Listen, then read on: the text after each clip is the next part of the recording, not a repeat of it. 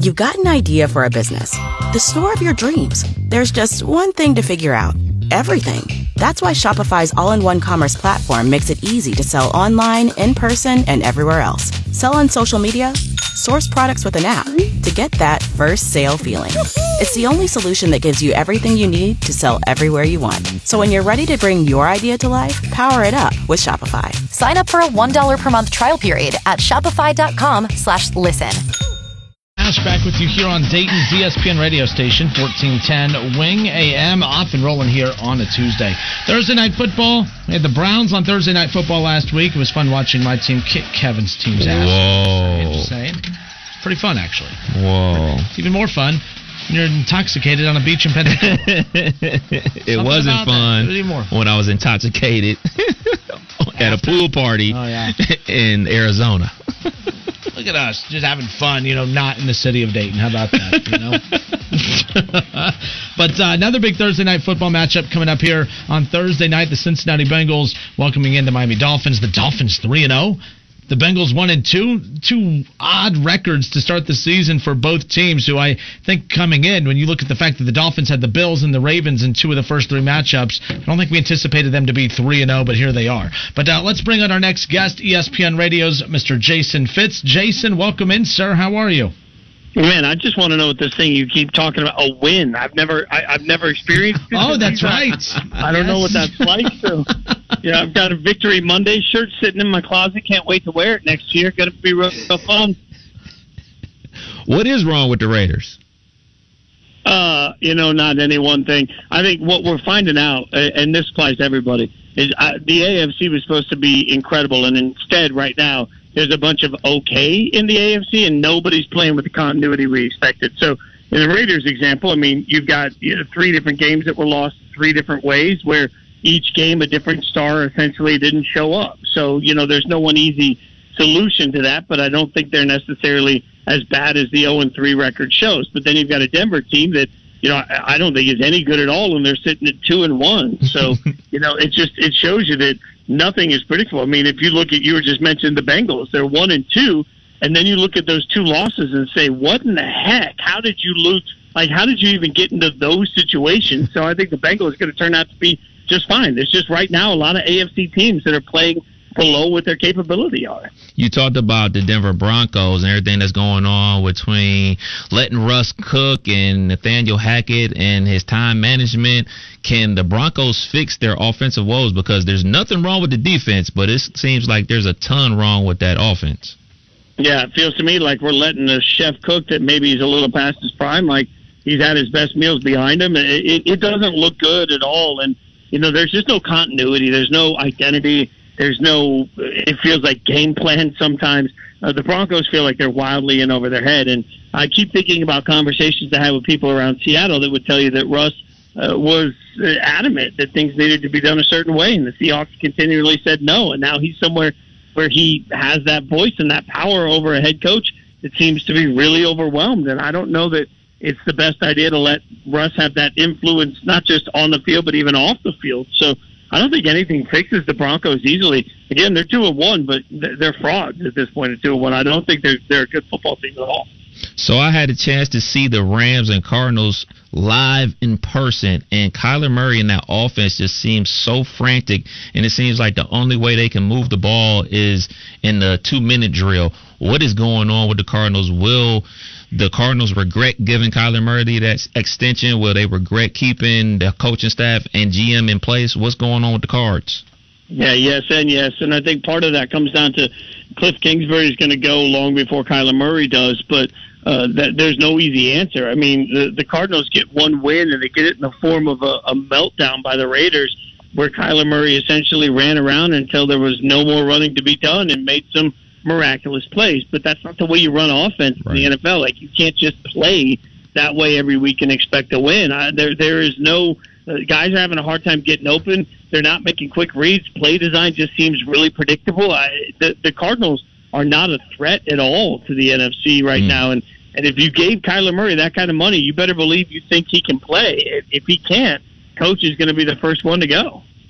Jason, a very important question here. Your team's 0-3. What is the drink that you drink your sorrows away with, and what's the drink that you use when you're celebrating a win? What's the drink? Do you have it on tap, ready to go for when you get your first win? And what's the drink that you've been just drowning your sorrows in over the last 3 weeks? So, usually on social media I post this fit sips where I have some like Woodson whiskey, right? And I ran out of the Woodson whiskey, and so then I suddenly I was going with whatever I could get my hands on by the end of week 2, and then. Yeah, on Sunday, true story, I finished my shows at about 1 a.m. on Saturday, decided last second I was going to book a flight. I flew to Nashville. I Ubered. I walked into the stadium. A buddy got me tickets.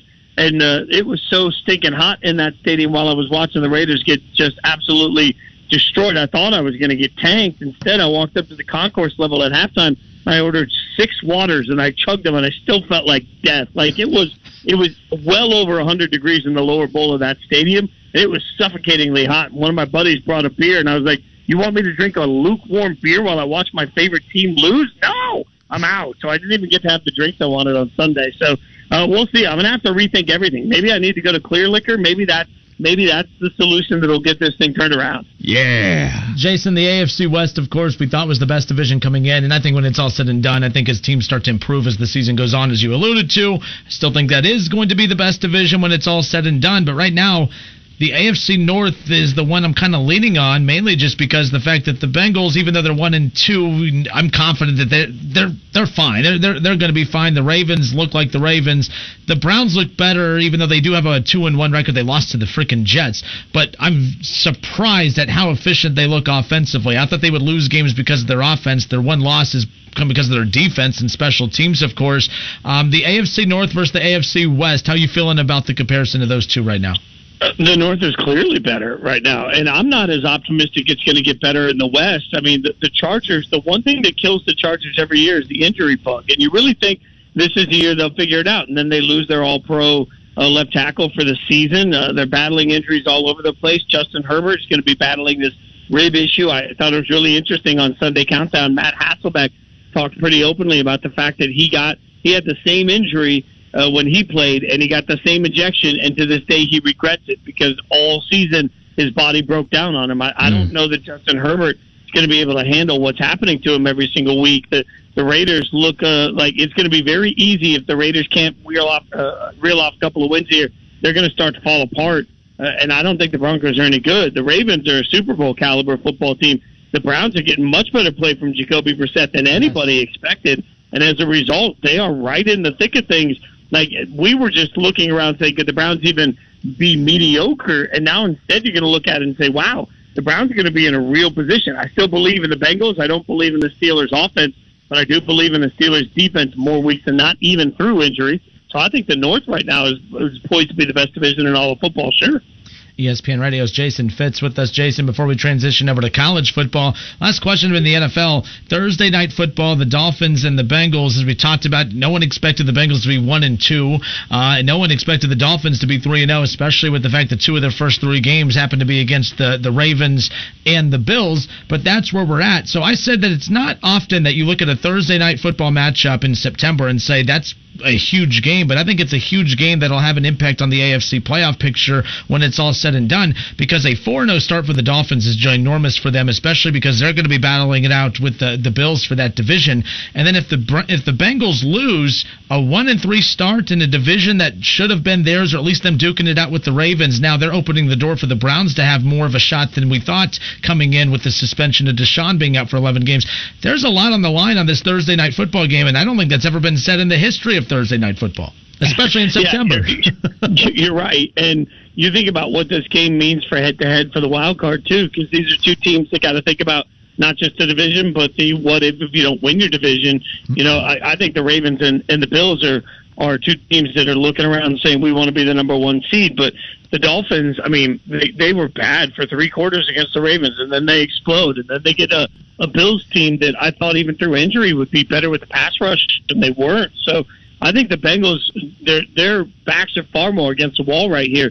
They've got to come out and really come out with some level of assertiveness, which, by the way, is hard to do on Thursday Night Football. Bodies aren't recovered. Like, hit the under every single time, it feels like, on these Thursday night games. Like, offense is tough to come by. So you got to get your body refreshed and recharged quickly. Otherwise, you're going to be up the creek, and there's a lot of pressure on the Bengals to win this game. You can't drop to 1-3 and feel good about where you're going to be in this wild card battle for everybody. I mean, same thing that I would say about the Raiders. Even with the big win, they'd be 1-3. Like, you are now in the situation this early where you're already looking around asking for other teams to start losing games to get back in the contention. That's not where you want to be in September. Right. College football, Ohio State, Wisconsin. There's a lot of big games over the weekend, and of course we eat, breathe, and sleep Ohio State football over here. We were expecting Ohio State winning wasn't the surprise, but damn, Jason, they were just absolutely demolishing Wisconsin 4 minutes into this ball game. I said it's crazy that for one, Ohio State's gotten better each week, as most teams do, but Arkansas State provided more of a challenge against the Buckeyes than Wisconsin did. Your takeaways from that, because I know for me, I'm looking at how dominating their offense is right now.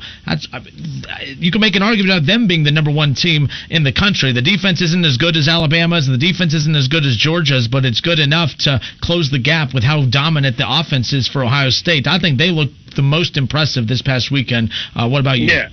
I mean, if I had a vote in the AP poll, I mean, I would have Georgia number one, but I would have Ohio State number two. And I think, to the point that you just made, the game was too big for Wisconsin. And Wisconsin, you knew that they were going to have to get a little momentum early on, and they just looked slow. And when you've got Ohio State coming out looking faster, hitting harder, punching you in the mouth, and you can't punch back, it's going to be a long day. And to have done that, yet again, without Jackson Smith and Jigba, I think it's truly significant. I know Marvin Harrison Jr. is making all the headlines for having the Apple Watch and the Louis Vuitton shoes, but he should also be making headlines for the fact that my guy's making himself money right now on the field every single second. And I was talking to some college football people earlier today on a little panel, and I said I don't know that we necessarily stopped the machine long enough to sit back and appreciate what Ryan Day's built at Ohio State this quickly. I mean, it's just. There was never a step back. There was, if anything, a step forward, and their offense looks as finely tuned as any offense in the country right now at the highest possible level. I love the athleticism of the defensive side of ball of Georgia, but I'm not sure. I feel like right now we are on a collision course for Georgia, Ohio State in the national championship game, and I don't know that anybody can slow Ohio State down when they're playing the way they can play. We're going to go out to the West Coast for the Pac-12, soon to be in the Big Ten with USC. I was very impressed by their win at Oregon State this weekend, 17-14. They weren't clicking on all cylinders like they had been all season, putting up 40-plus points against everybody else, wasn't having just dominating offensive performance, but their defense came to play, and they showed up and won in the fourth quarter. I think this win for USC can propel them into a big-time matchup in about 2 or 3 weeks versus Utah. That's going to be a primetime matchup with game day in town. Yeah, and that's the only matchup left, right? USC doesn't have anything left on their schedule that should be a challenge other than Utah. So they got to be ready for it. They got to come out. They've got to play better offensively. You're right. It was the most complete game they've played in some ways, though. Their defense was actually really strong in that game, and there's a big hole at the 4. For me, at this point, Ohio State, Georgia, Alabama, clearly the top 3 teams in whatever order you want to put them in. Then there's a moat. There's a whole ocean between there and whoever you want to put at 4, and nobody's really stepping up to grab it. So this is why we needed 12 teams, by the way. Yeah, because what we really want is all the rest of these just bums to get their butts kicked. But yes, it's funny to me because Ohio State has a real shot at locking themselves in at 4 just by doing their jobs. If they just go out and play the way we know they can play, they're going to find themselves in the 4 seed no matter what. All they have to do is win the easy that's in front of them and get ready for Utah. Utah's a better football team than anybody wants to give them credit for after the week 1 loss to Florida. I think they've sort of gotten that thing right. But USC has a real opportunity. And if Lincoln Riley goes to the playoffs in his first year, between that and name, image, likeness, USC is going to just blow up the recruiting world. A scenario, sorry, real quick, just because I don't know if you're going to move on from it real quick. So, Jason, we've seen we've seen multiple SEC teams get into the playoff at one time. That's the only conference that's been able to do that. One scenario I could see playing out, as you've alluded to, is how, the gap between 1, 2, 3, and 4, obviously, or the groups of 1, 2, and 3, and then versus the 4. If Michigan just continues steamrolling teams up to the point where they play Ohio State, as long as Ohio State or Michigan don't get blown out, I mean, could we see a potential Ohio State, Michigan, Alabama, Georgia playoff? We've never seen it come to that. The one reason that we've been able to see Alabama and Georgia make the playoff together is because they only run into each other come SEC championship time, which means it's easier to forgive the team that loses the SEC title game versus the final game of the regular season. But your thoughts on the potential of that? That would be something that's interesting as well. Yeah, I think there's a real shot we get that, and it's all going to depend on whether Alabama can hold up their end of the bargain, because to your point, Michigan should be able to at least give Ohio State a game. If Michigan can't give Ohio State a game, then we're going to have a lot of questions about whether or not it was the right decision to change quarterbacks for Michigan, right? Like, experience matters in these big matchups. So Michigan, especially the way Corum is running the football right now, Michigan should be able to put themselves in a situation where all they have to do is keep it close to Ohio State, and they'll both make a playoff. My fear is that Ohio State is going to, because of how much I believe in their offense, Ohio State's just going to turn around and run them by 40, and then they're not in the conversation. If that doesn't happen, then yeah, I mean, and look, I've said this a million times ever since we've ever talked. To me, it's very simple. I want the 4 best teams. I don't care if they all come from one conference. So if you want to give me Ohio State, Michigan, Georgia, Alabama, I'm all in for that. And I don't care who gets who and who plays in what round. 4 best. And right now, Michigan's got a real stake to claim for that 4th spot. I wonder if the committee would just try and sneak in a USC just so they don't end up with 2-2. They don't want to polarize the rest of the country. But, man, I love the thought of 2-2. I just want the best. This week, college football, you got NC State at Clemson. Clemson coming off an overtime victory over Wake Forest. I know everybody hates the ACC, but they've had a lot of compelling games this season so far. Florida State with the win over LSU and everything like that, and then last week with Clemson over Wake. My prediction was that NC State was going to win the ACC championship this year. What's your prediction on this game with NC State and Clemson?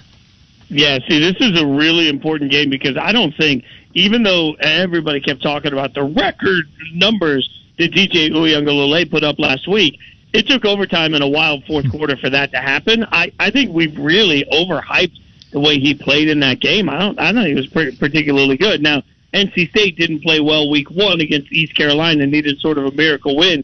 They haven't played much since, but they've looked good doing it. This is one of those games that, like, in my mind, NC State has to win. Right. And if you're ever going to take the next step as a program, you got to ask yourself, if not now, then when? Because, Clemson's got a backup quarterback that everybody thinks is going to be lights out. Granted, we thought the same of DJ. I think their offense looks a little susceptible right now. Their defense at times looks susceptible. Sam Hartman carved them up last week for Wake. So I think Clemson is susceptible right now. So, I thought my pick before the season was that Clemson would right the ship and that DJ would play well enough they would win the ACC. I don't feel great about that pick. I like NC State in this game, and I think it's going to be high time that we have to start acknowledging Clemson with the loss of not just Trevor Lawrence, but also both of their coordinators. They're in a little bit of a tiny rebuild mode, if that's possible, and that's easier said than done. Not every coach can just turn things around every single year like Saban does. Hey, real quick, I don't know if you remember last year, you upset one of our listeners, Mr. Shaw. But he said you have a BS take, by the way. I mean, he's dropping words I'm not even allowed to say. You have him fired up. He says, when you're talking about Cade McNamara, of course, he says, please, that is such a BS take. Cade is hurt. He couldn't even play right now. He may be done for the season. Such trash. Man, Jason, look at you coming in and stirring up Shaw, which is not very hard to do, by the way. Yeah, Shaw, first and foremost, relax. This is the thing I got to remind. Relax. I don't care enough about Michigan to hate them. So whatever you think is just not there for me. Remember, I don't like or dislike any college football program. I like chaos. That's the thing. Like last time I checked, Juilliard didn't have a football team. So I don't have a vested. UNLV did growing up, but we all know they're not any good. So it's not like I'm sitting here rooting for or against anyone. I can tell you this. The number one thing I try to do is talk to smart people around me. And we got a bunch of them at ESPN and at the Big Ten that I've talked to at the Big Ten Network. And when I talk to every single person about this quarterback battle before it was even decided, everybody has said the same thing. McCarthy's a better athlete. McNamara is the more reliable quarterback in big situations. I don't think that's some wild hot take. And you may not like it, but, just get out of your feelings and understand that at the end of the day, at some level, you have a quarterback last year that broke through the window the glass ceiling that everybody likes to talk about for Michigan, and now he's sitting on the bench. And that is always going to be a roll of the dice. I don't care what you think. All right. Well, there you go. That's to sum up, Shaw, get out of your feelings.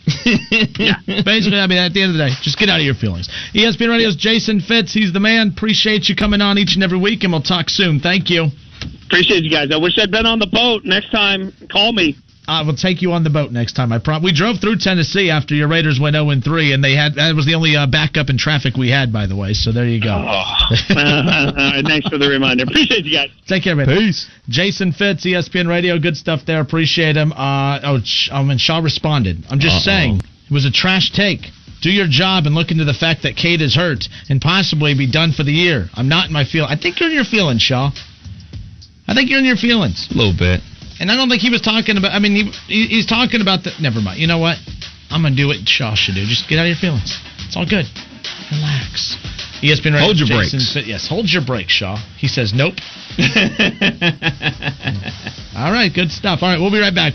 518-1410, that's the number to call in. Don't go anywhere.